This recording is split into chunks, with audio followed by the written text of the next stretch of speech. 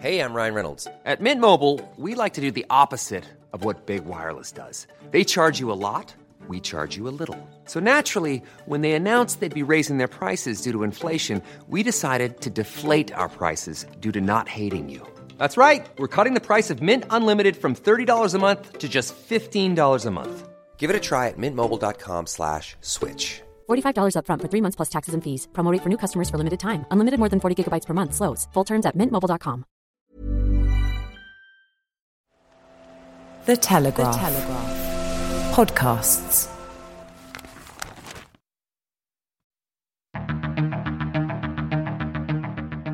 I'm David Knowles, and this is Ukraine, the latest. Today, we bring you updates from the war zone as Ukraine takes ground in the south and the east. We analyse yesterday's leaked German intelligence report on the Ukrainian offensive, and I speak to the Telegraph's economic reporter, Melissa Lawford, on the warning signs appearing around the Russian economy. Bravery takes you through the most unimaginable hardships to finally reward you with victory. We need a military strategy for Ukraine to gain a decisive advantage on the battlefield, to win the war. Nobody's going to break us. We're strong. We're Ukrainians. Every weekday afternoon, we sit down with leading journalists from the Telegraph's London newsroom and our teams reporting on the ground to bring you the latest news and analysis on the war in Ukraine. It's Wednesday, the 26th of July, 1 year and 152 days since the full-scale invasion began. And today, I'm joined by our assistant comment editor Francis Durnley, Brussels correspondent Joe Barnes, and economics reporter Melissa Lawford. I started by asking Joe for the latest news from Ukraine. Hi there, folks. Yes, let's start with Ukrainian pushes in the south of the country. So Ukraine's armed forces have reportedly consolidated their position in or near to the village of Staromovsky. That's the Donetsk region village. So the village is south of Vilka Novosilka, and that's one of the kind of three main axes of attack. And we've known that line, and we've spoken about that in recent weeks as the Vilka-Novosilka line. So this information was shared by Ukraine's General Staff. So it looks like Ukraine is pushing south through that line and towards the Azov Sea in the direction in there, in the hope of essentially splitting the Russian land bridge that has been formed since the invasion. Then also from the counteroffensive, but another axis at the same time, Ukrainian forces were said to have repelled Russian attacks on positions northeast of Robotny in the Zaporizhzhia region. The village is on the second of the southern axes, the Orikhiv and Tokmak axes. Taking a step back and looking at why that's important is Russia have routinely tried to deploy rapid counteroffensives to retake land captured by Ukraine in this counteroffensive. So the ability of Ukraine being able to kind of fend off or repel these attacks is good news for them. To add to some Russian caveats from the TASS news agency, essentially now just a mouthpiece of the Kremlin, they reported that Ukrainian troops were forced to retreat from the area after Russian artillery units targeted them. Then let's go over to the third main axis, the Bakhmut axis. So pro-Russian military bloggers have reported that Ukraine are having more successes on the southern tip of the city as part of the efforts to seemingly double envelop Russian troops in the city, which have been there since they captured it a few months ago now. Grey Zone, a Telegram channel with links to the Wagner Group, wrote, and I quote, "In the south, the situation is developing and not in our direction. The units of the Russian armed forces were forced to retreat and leave a number of territories with strongholds and dominant heights, even though they were also reinforced by allied units."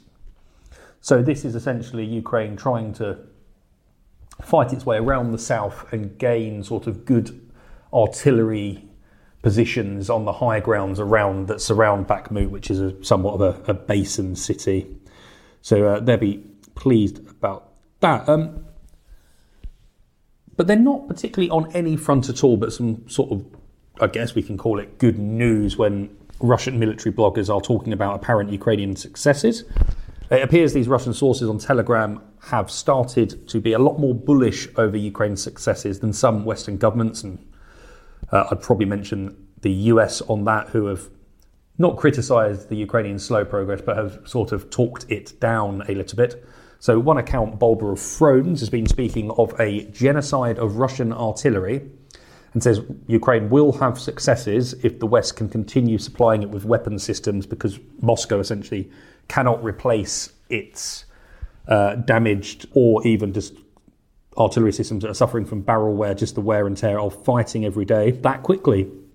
And the blog also suggested that a recent crackdown on dissenters, like Igor Girkin, who was sort of one of the main protagonists in the Donbass over the years, kind of post-2014, have been made, so these are crackdown on dissenters, arrests have been made. Girkin is actually in prison, allegedly, are being made in preparation for bad news which could emerge in the autumn. So this is me kind of putting a read on what these Russians are saying. They are potentially hinting that Ukraine's advances will produce enough bad news and Russia is going to try and cover it up and stop people from speaking about it.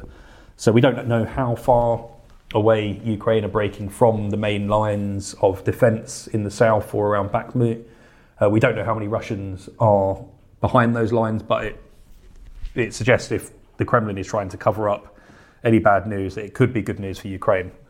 But then I will add some sort of caveats to that. Russia is sort of making gains and putting pressure on Ukraine in the Luhansk region around the town of Crimea. Russia has been pushing for some months west for a forest area out of Crimea, and it appears to have started making gains. Whether they're meaningful or not, we don't know. So a battalion commander with Ukraine's 100th Territorial Defence Brigade told the New York Times they are constantly attacking, they are looking for a weak place, and then they will storm. So using battlefield mapping websites, so not 100% accurate, I'll put that caveat in there. You can see Russia has pushed about 13 kilometres west out of Crimea. The main advance in the past week or so has seen them move 5 kilometres west over a front line that stretches about 9 kilometres wide. So they're actually making a bit of ground. So most of the pressure appears to be coming out of that Crimea axis, as I've spoken there. Russia have launched attacks across about, in that direction, in the westerly direction, over a front line about 100 kilometres long. Most reports on the ground suggest that Russia is targeting Borova, essentially looking to split Ukraine's forces in the area and isolate the Kharkiv region town of Kupiansk. Some reporting suggests that Russia has been able to make these gains in the last week or so as the rotation of Ukrainian troops happened. So some reports on social media suggest that experienced brigades have been taken out and replaced with more inexperienced brigades left in charge of a wide sort of front line to look after. And naturally, if you're not as experienced as your comrades, you're going to find it tough in what was, when I was last out there, so it's May, June time, I was speaking to people in Kharkiv that were involved in that fighting, and they said, look, it's not like Bakhmut, it's not like some of the front line fighting that we're seeing now, but it is pretty brutal down there. It's very busy. So we know that Ukraine has sent reinforcements reserves in to reinforce that line, but Russia is about 20 kilometres away from Borova. Got a big task to do, and but if you speak to sorts of sources and Western officials looking in on that, they just say that this is the sort of the natural ebb and flow of the conflict as Ukraine takes territory elsewhere and puts its reserves and manpower into an area. Russia will be able to capitalise elsewhere, and that's naturally the same. It will work for Ukraine as well. And then an update on the various shelling attacks by Russian forces. So 2 civilians were killed by Russian shelling in an eastern region of Donetsk, according to the region's governor. Pavlo Krylenko also said 2 residents have been injured in just one day, while 7 houses were damaged. 2 civilians were killed and 3 more were wounded after Russia fired on houses in the southern Kherson region, according to its governor. Alexander Prukhodin wrote on Telegram, the Russian military aimed at the residential quarters of populated areas of the region, the territory of one of the agricultural enterprises in Kharkov district. Due to the Russian aggression, 2 people died, 3 more were injured. And then I will finish off with the military updates with just some announcements of donations.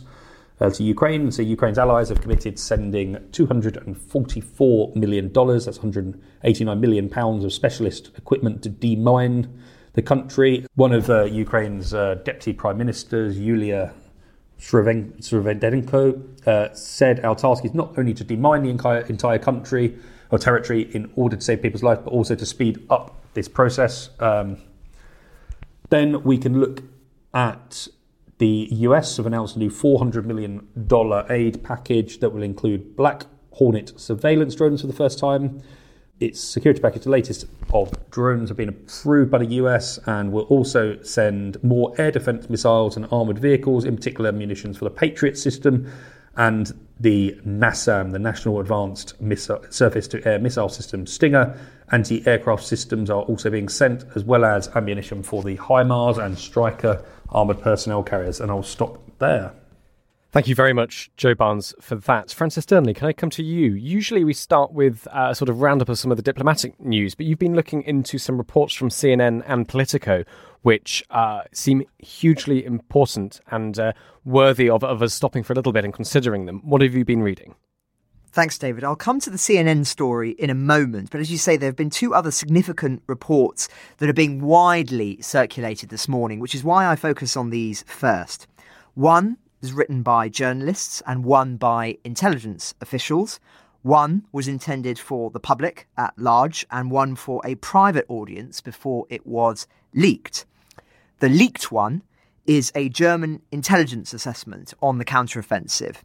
It's a major piece which warrants its own segment, so I will turn to that later. The other is a recent investigation by Politico, which is an extension of their earlier work into China's military support of Russia, which we reported on several months ago. Politico are now arguing that China secretly sends enough gear to Russia to equip an army.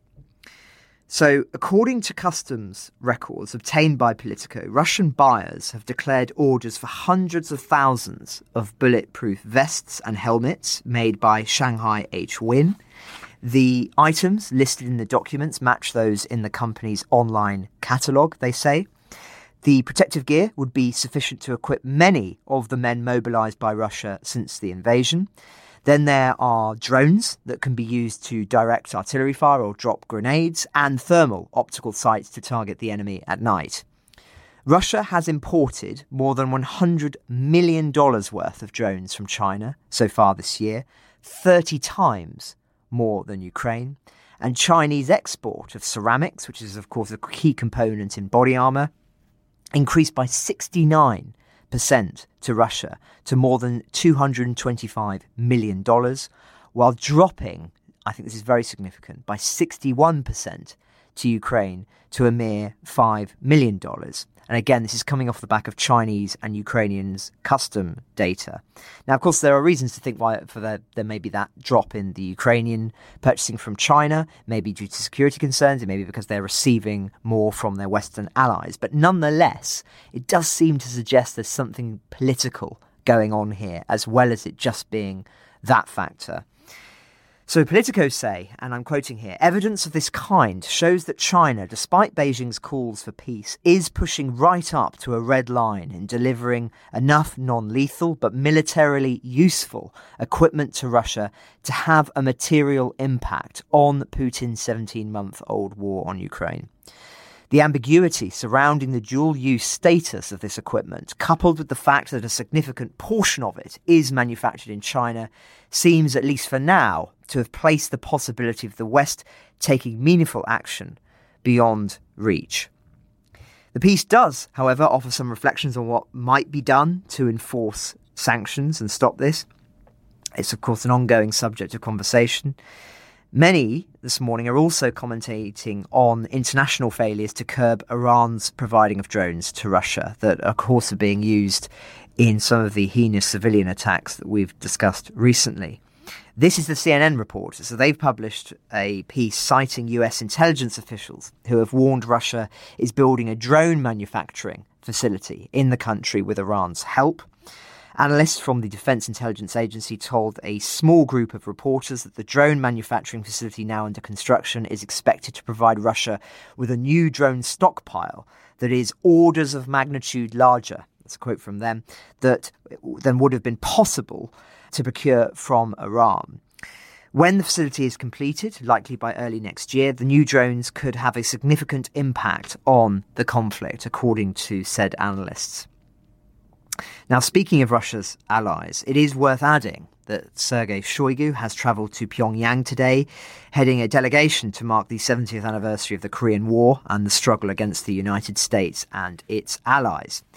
He has said that Russia plans to work more closely with North Korea on defence. I am convinced that today's talks will contribute to strengthening cooperation between our defence departments. That's what he said.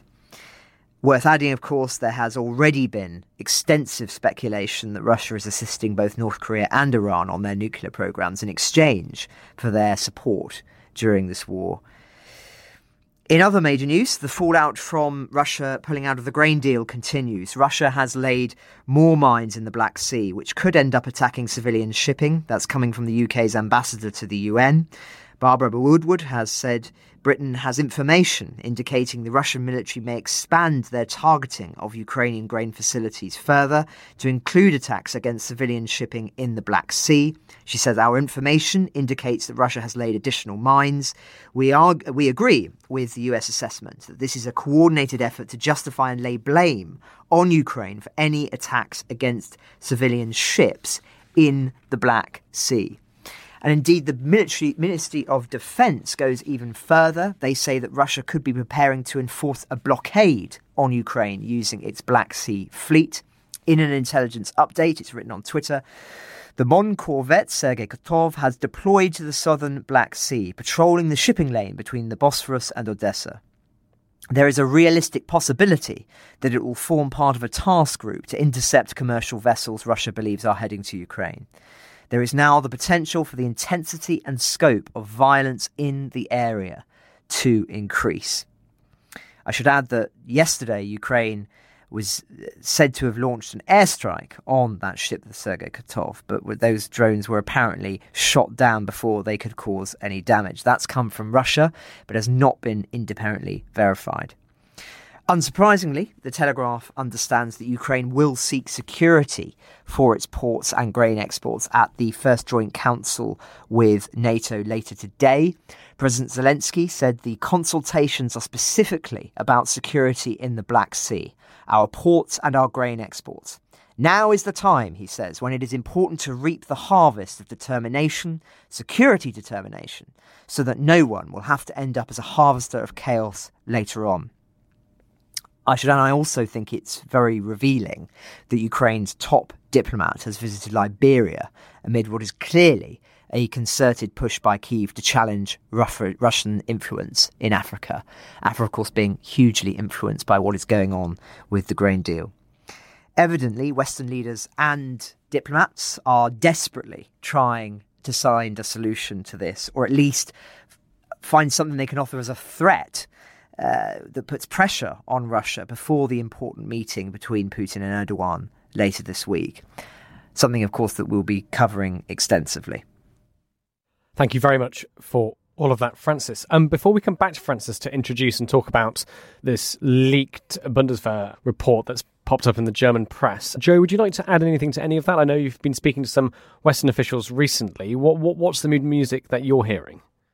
So look, yeah, they're concerned. To sort of give you a brief rundown, there have been US warnings of false flag attacks potentially in the area. The particular Western officials we were speaking to were saying, look, that's for the Americans to say, but look, if you look at the levels of violence in the Black Sea and the statements in Russia, there is definitely a change of intent from the Russians there. They've seen, as was noted in the UK's defence intelligence briefing this morning, there's preparations seemingly underway for Russian ships to be performing intercepts in the Black Sea shipping lane. You've got to remember as well, in Romania, there have been concerns, the strike against a port on the Ukrainian bank of the Danube is fairly risque, some might say, and we've not really seen a level of risk demonstrated by the Russians that close to the NATO border before. I think we can expect statements. So the NATO Ukraine Council, the body that basically officiates Ukraine's involvement with NATO as a non-member, is meeting today, and there will be statements on that because that was convened to discuss the Black Sea issue. Then we look at the Black Sea fleet, Russia's naval presence there. It's still relatively large. They've got a number of vessels, and each kind of step when Russia agitates about the extension of the Black Sea grain deal, Western officials have noticed a degree of preparation around basically readying potential boarding vessels, whether they be to seize vessels, to board them, to check the contents of them. But then you can just look at open source tracking on this, and there is lots of shipping from the Bosphorus to the Danube. But then if you look north into the Ukrainian waters, they're basically empty.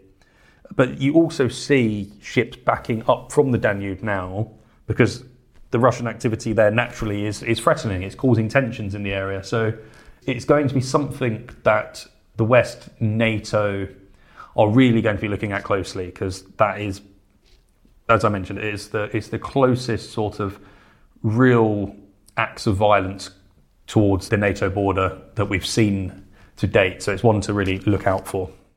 Thanks, Joe. Let's go on to talk about this German intelligence assessment on the Ukrainian counteroffensive then. This came out yesterday. It was leaked to Germany's Bild newspaper. Francis, you've been reading some of the reports surrounding it. What does it say? Thanks. Yes, well, it's hard to do justice to it in full. It is extensive. And as I say, it is a German intelligence assessment. So it's not intended for lowly plebs like us to be reading it. We are fortunate to have it. Although I should say that from the Ukrainian perspective, I think it is unfortunate reading given the timing, which I'll come to in a moment. Its central thesis, as it were, is that Ukraine's counteroffensive is failing to make progress because its army is not fully implementing the training it's received from the West. So it says that Kyiv is spreading its troops out too thinly across the 1,000-kilometre front line and attacking in units composed of too few soldiers. Furthermore, it says Ukrainian soldiers trained by the West are showing great learning success, but are let down by commanders who have not been through the boot camps. It states that the Ukrainian military favours promoting soldiers with combat experience over those who have received NATO standard instructions, that commanders can therefore show the considerable deficiencies in leadership which lead to wrong and dangerous decisions. That's how the military document puts it. Now, as you say, this has come from the Bundeswehr, so they do know what they're talking about, and Ukraine is, for them, sacrificing its advantage in manpower by attacking in units of between 10 and 30 men, insufficient to break through Russian lines. It adds that the small unit sizes increase the risk of friendly fire and fail to group together enough Western-trained soldiers to be operationally effective. It says that the Western-trained soldiers understood the operational principles of fire and movement, but when they returned to Ukraine would often be commanded by officers who used different military tactics. And apparently German military leaders are expressing frustration at experienced fighters being promoted over Western-trained troops, as I say.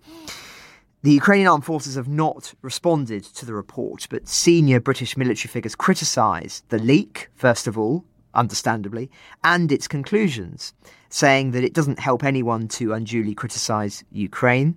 But they go further. A senior defence source has told The Telegraph there have obviously been instances where the Ukrainians have done things differently, but I would argue that they have tried to implement their Western training beyond what might be deemed tolerable given certain tactical situations.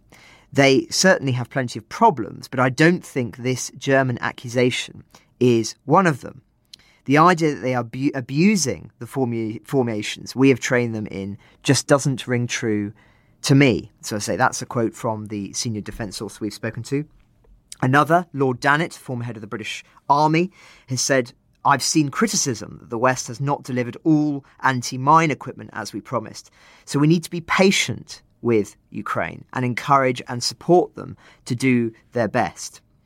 Some, however, are even harsher in their criticism of this report. So Sergei Semleny, founder of the Berlin-based European Resilience Initiative Centre think tank, has dismissed the report as typical German arrogance. He says the belief of the Bundeswehr is that the German trained soldiers are so much better than everyone that they can be better officers than experienced Ukrainian soldiers. However, a German certificate does not make you a better soldier. So I think the broader point here is less about the detail than this report's contribution to the narrative, although I do think, of course, some of this detail, if it is accurate, is very important to understand, and no doubt it is currently being assessed in detail by those in the know. But as I say, this narrative matters, and despite the fact that Ukraine has continued to make sizable reclaims of its territory, evidently there is a feeling in Western capitals that the counteroffensive is not going according to plan. And this is feeding into that. And so that's why I mentioned the timing being particularly unfortunate. But as I said yesterday, it's important to remember that Ukraine has proven itself highly adaptive. And I expect that there have been shifts in strategy in many weeks as a consequence of any errors articulated in this report. As I spoke about earlier in the week, there's often a great delay between these kind of assessments and the realities that they describe. And that includes our own reporting too, inevitably. And so it's just worth remembering that there may already be quite substantial changes that have been implemented as a consequence of some of these errors, if indeed they can be articulated as such. The first step, of course, in all of these things is a recognition rather than a denial. And that is something that Russia was incapable of doing for almost a year of this war, whereas Ukraine has been very open, typically, of some of the mistakes it has made. Zelensky has said that the counteroffensive is not going according to plan in some areas. And I think, again, this is a symbolic difference between the two sides. And that's something that when we have interviewed numerous military strategists on this podcast, have been keen to point out that when you look at the factors that are integral for a side to succeed militarily, Ukraine tends to have more of those core principles in play than Russia does. And adaptability and a recognition of mistakes and flexibility are all paramount for learning and then being successful. So I suppose I caveat a lot of this negativity at the moment, and I discussed some of that yesterday, with those important, longer-term, zoomed-out understandings that contribute to our understanding of what is, of course, a very important moment in this war. Thanks so much, Francis, for giving us the rundown there. Joe, what do you make of this report, and what do your sources make of it? Yeah, so I don't want to come across sort of all armchair general. I'll leave that to other people, but it is one of those moments where you read these leaks and you're just like really scratching your head and slightly puzzled. So first I will recite some opinions from the Western official brief that I was just in, and the official said, look, it's not fair to accuse Ukraine of laying waste or putting waste to its Western training. Ukraine is using the equipment as it sees best.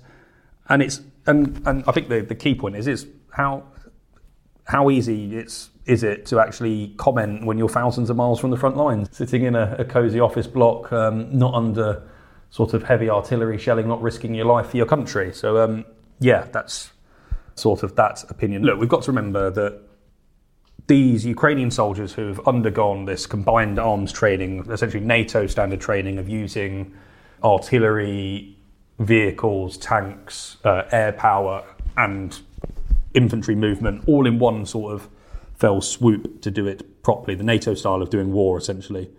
They've received weeks of training. I'm going to say if any soldiers are listening today, they probably underwent months of training before they were getting it right on every occasion.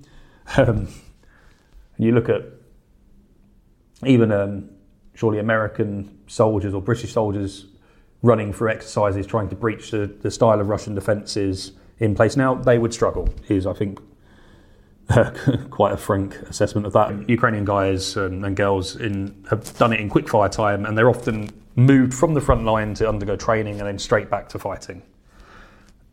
And then I think the other point we can really make is, of course it's going slow, because Ukraine cannot carry out the full NATO style of combined arms when it doesn't have air superiority. So traditionally, NATO militaries would be able to soften up their targets with a multitude of air-launched weapons, whether it be from helicopters or fighter jets. Ukraine doesn't have that luxury.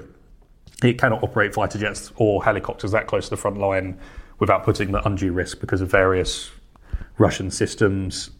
Then I think the other point to make is also Ukraine doesn't have, as I was speaking the other day when I was giving kind of my rundown of the counteroffensive, it doesn't have the necessary combat engineering vehicles, mine clearing vehicles to wade through these minefields. So yeah, I'm sure if the Germans want them to go quicker, they could just go into minefields with their Leopard 2 tanks or Marder fighting vehicles and just seen them blown up. But the Ukraine doesn't want that, and I'm sure the Germans don't want that either. So I can assure some of the Ukrainian caution is probably justified. But yeah, going back to that point of the slow advance through minefields, Ukraine, because of the lack of engineering vehicles, is essentially having to dismount and wade through these minefields, clearing them by hand. So that's going to be slow. And also, I think it's fair to say the way that Ukraine is going into smaller sections, because the NATO style of combined arms fighting would give you a lot wider front. But because Ukraine doesn't have the full luxury of being able to carry out manoeuvres like that, it has to narrow down and go into smaller funnels of smaller units of, say, 20, 30 men. And then I could actually think of, this is something I've been pondering a lot of the time. I spent some of my time in Ukraine last time with the guys at TDI who listen to the podcast, and Dan Ridley, who's been on the podcast, and they're training people they're training Ukrainians on these style of NATO tactics inside Ukraine. So we have to look at, has the Western training been effective? Obviously, it's going to give these soldiers a great deal of confidence and skill set, and that's great news for the soldiers. But when you're in Germany, Britain, Poland, or wherever you're training, how much news and intelligence is feeding back from the front line to the training? How are they adapting? We don't know.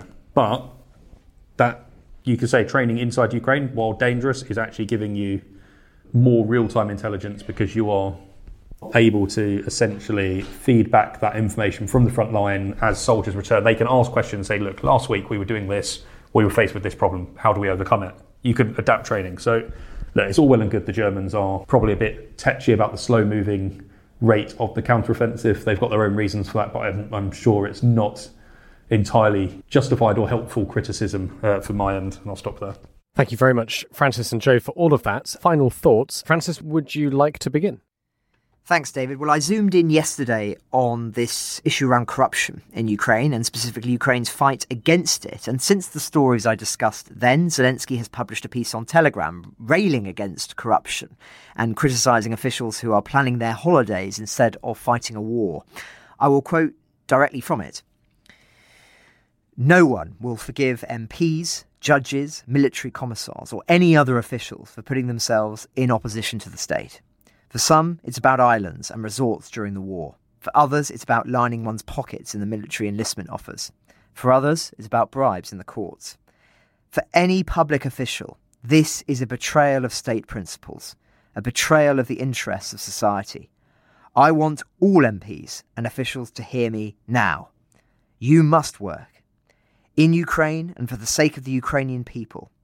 I am grateful to those MPs who are truly working for the interests of the state, and those who think about spending more time abroad and look for profitable trips so they can combine them with business, friends or beaches.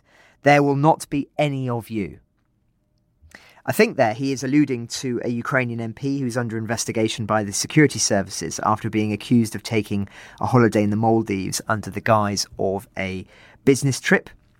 But this comes obviously off the back of a broader pattern of quite in-depth investigations and arrests of corruption in Ukraine. And I won't go over old ground that I did yesterday, just to say, though, that this is clearly a concerted effort on the part of the country to stamp this out as part of its fight against Russia.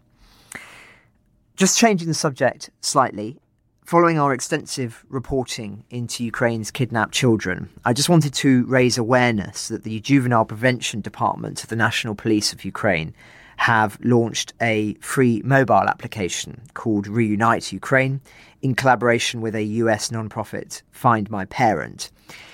It seeks to reunite separated Ukrainian families using AI technology. It's available in English, Ukrainian and Russian, and is a free download on iOS and Android devices.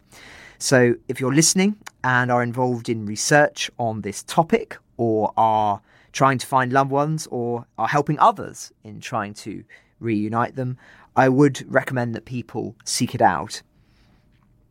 I'm away now for a few days, and I'll be reading some more into the legal processes for bringing the perpetrators of such crimes to justice, and also into this subject of Russia's sanctions loopholes.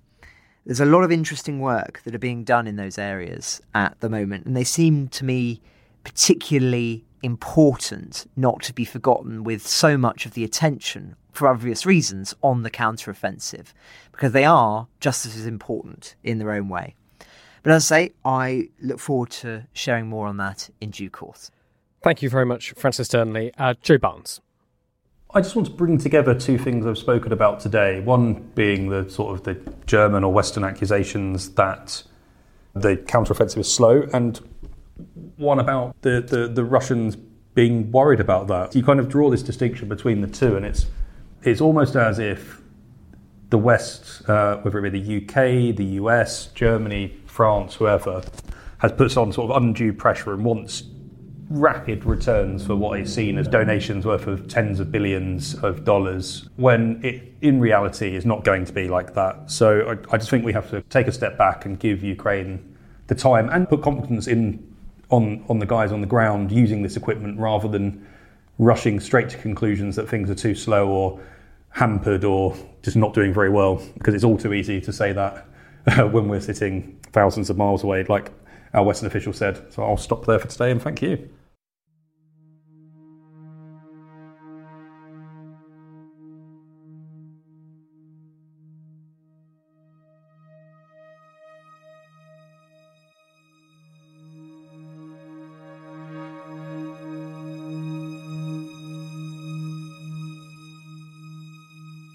Thanks, Francis and Joe. Yesterday, I caught up with the Telegraph's Melissa Lawford. Melissa's our economics reporter. She's been looking into the state of the Russian economy as oil profits plunge and the workforce flees conscription. Here's our conversation. Melissa, you write that although Russia has seemed to be weathering the economic storm that followed its invasion of Ukraine, its full-scale invasion, that situation is now changing. What's happening, and what specifically has changed over the last few months? Yeah, well, I mean, if we look at the performance of the Russian economy last year, actually the numbers really don't paint the picture that we would want them to do. Putin was remarkably well prepared for the war. I mean, he planned it, and he'd built up these enormous cash reserves, tens and tens of billions of dollars. And then the energy crisis came along, and that put a firecracker under Russia's export revenues. Oil and gas revenues surged by 144% year on year in Russia last year. That was to a total of $349 billion. Then, the financial sanctions came in and all of this, but a lot of Russian brands moved in to replace the Western brands that had been squeezed out. The ruble did fall, but then it recovered. And, broadly, by the end of 2022, Russia's economy just wasn't looking that bad. Now, we're in July. It is a very different picture. Those cash reserves have been spent. I think the Kremlin was running a budget surplus of about $28 billion in the early months of the war. In June this year, that national account was in a deficit of $1.4 billion. Their oil revenues have plunged. They've nearly halved year on year. Obviously, that's still up fair amount. Last year was a bumper year, but I think we're down by about a fifth compared to the start of the war. And, that there is this toll when that's starting to come through in the weaker currency, which we can see the ruble's lost about 39% of its value against the dollar so far this year and 47% against the euro. So we are now starting to see these signs of weakness, and the war is taking a toll. One simple point you make in your article is that inflation is starting to gather pace in Russia. How is this happening, and what does this mean? Well, as the value of Russia's exports fall, we're seeing the currency fall. But at the same time, imports have recovered to normal levels. That's all of the goods that Russia is bringing in now through places like Kazakhstan and Armenia. And all of those imports are getting much more expensive because their currency is weaker. And then also combined with the cost of the war, all of those things are going to and are already driving up inflation. So how we saw Russia's official measure of inflation climb to 3.3% in June. That was up from about 2.5% in the previous month. So, we're all quite familiar with how inflation numbers work these days. That's a pretty significant jump. And the Kiev School of Economics thinks that could approach 8% by the end of the year, which would be a pretty rapid rise in inflation. And the upshot of that is it's going to hurt people. Things are going to be more expensive for everyone. We all know what that feels like. But Russia's a poorer country than we are. It's going to hurt more.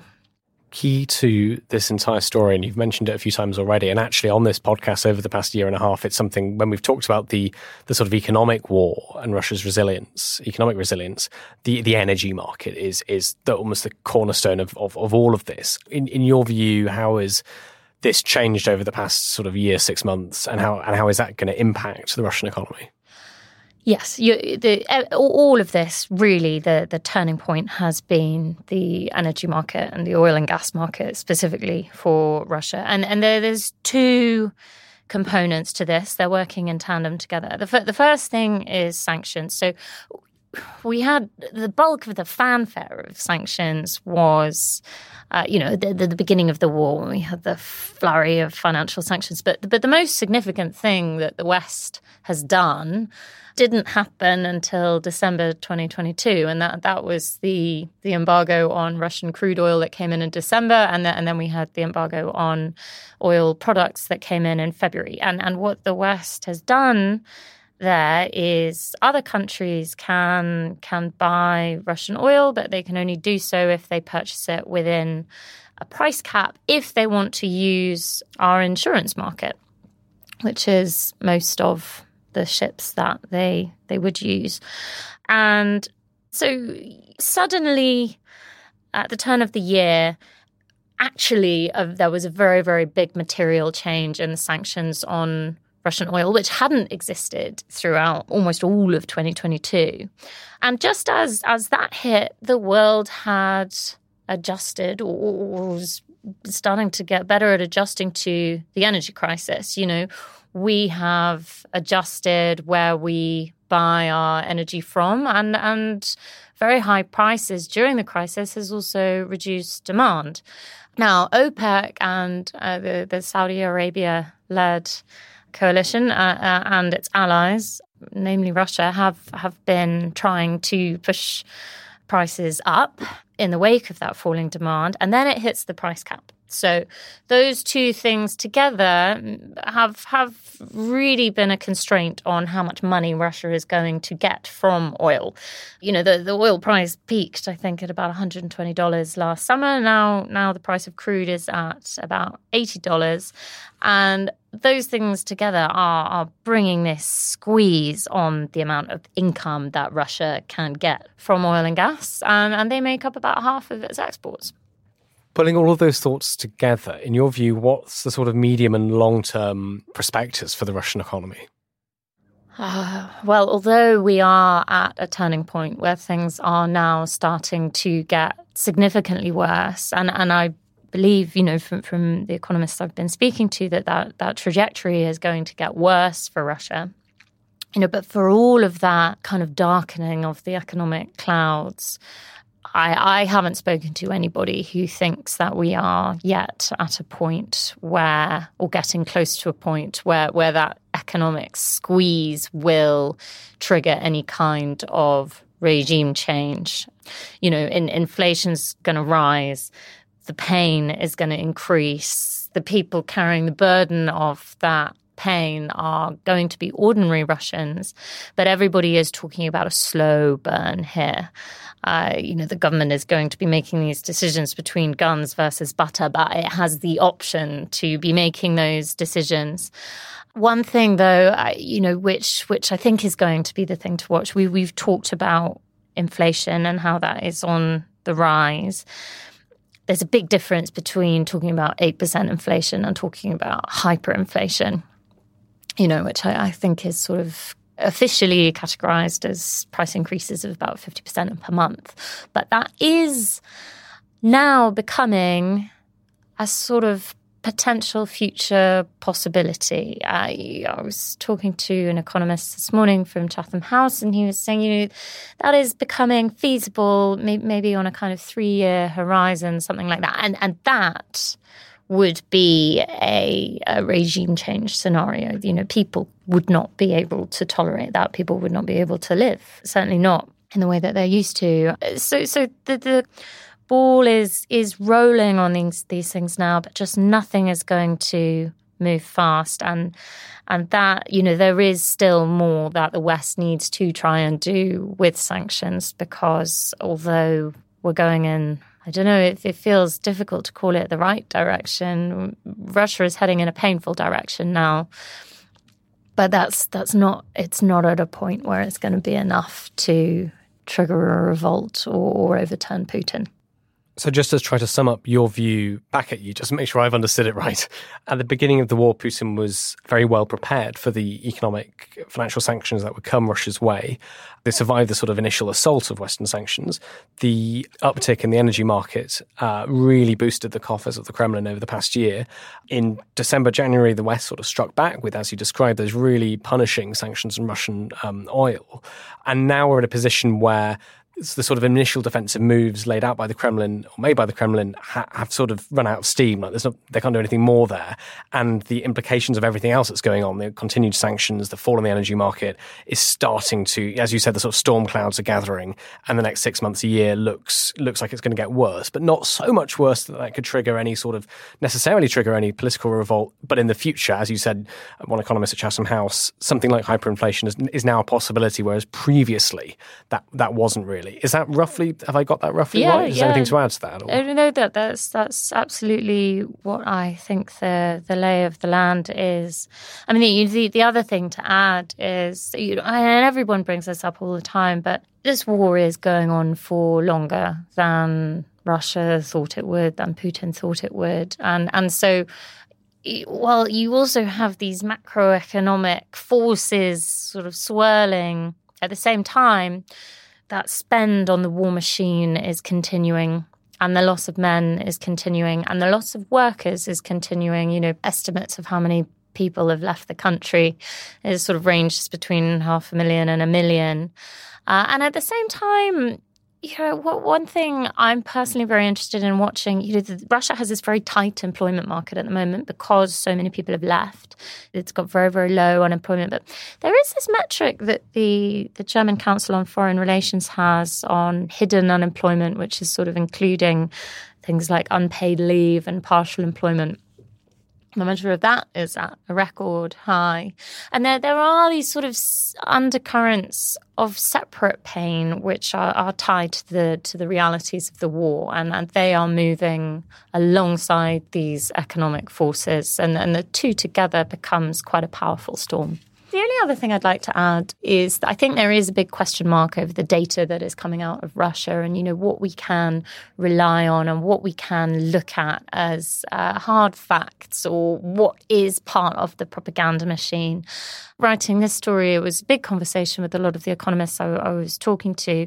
There are a few things that are pretty hardcore, undeniable. The currency is one of them. The government does have this capacity to intervene and strengthen and bolster the currency, and the fact that they're not doing that now, they're letting the ruble fall, people feel is representative of they have to let it fall so that they can keep their exports moving. That's a bellwether, I think. So that they've taken a punch by doing that because they have to. There's no lever they can pull. Is that right? Well, they need to keep the exports flowing, so they will take that hit, acknowledge the weakness, and because they need to, It's getting a bit more into the minutiae, but there are some economists at the European Central Bank who've devised an alternative tracker for Russian economic activity, which I think is one of the very interesting pieces of work being done at the moment. And they kind of combine, I think it's 15 lead indicators for the economy, and that has shown a kind of consistent underperformance compared to the official measures through the course of the war. It doesn't show something catastrophic that the government isn't reporting, but there are signs that the official data that we have on this is not painting the full picture, and there's some very interesting economic research going on in those fields. Melissa Lawford, thank you so much for your time. Thank you. Ukraine the Latest is an original podcast from The Telegraph. To stay on top of all of our Ukraine news, analysis and dispatches from the ground, subscribe to The Telegraph. You can get your first 3 months for just £1 at www.telegraph.co.uk/Ukraine the Latest. Or sign up to Dispatches, our Ukraine newsletter, which brings stories from our award-winning foreign correspondents straight to your inbox. We also have a Ukraine live blog on our website, where you can follow updates as they come in throughout the day, including insights from regular contributors to this podcast. You can listen to this conversation live at 1 p.m. London time each weekday on Twitter Spaces. Follow The Telegraph on Twitter so you don't miss it. To our listeners on YouTube, please note that due to issues beyond our control, there is sometimes a delay between broadcast and upload. So if you want to hear Ukraine the Latest as soon as it is released, do refer to the podcast apps. If you appreciated this podcast, please consider following Ukraine the Latest on your preferred podcast app. And, if you have a moment, leave a review, as it helps others find the show. You can also get in touch directly to ask questions or give comments by emailing ukrainepod@telegraph.co.uk. We do read every message.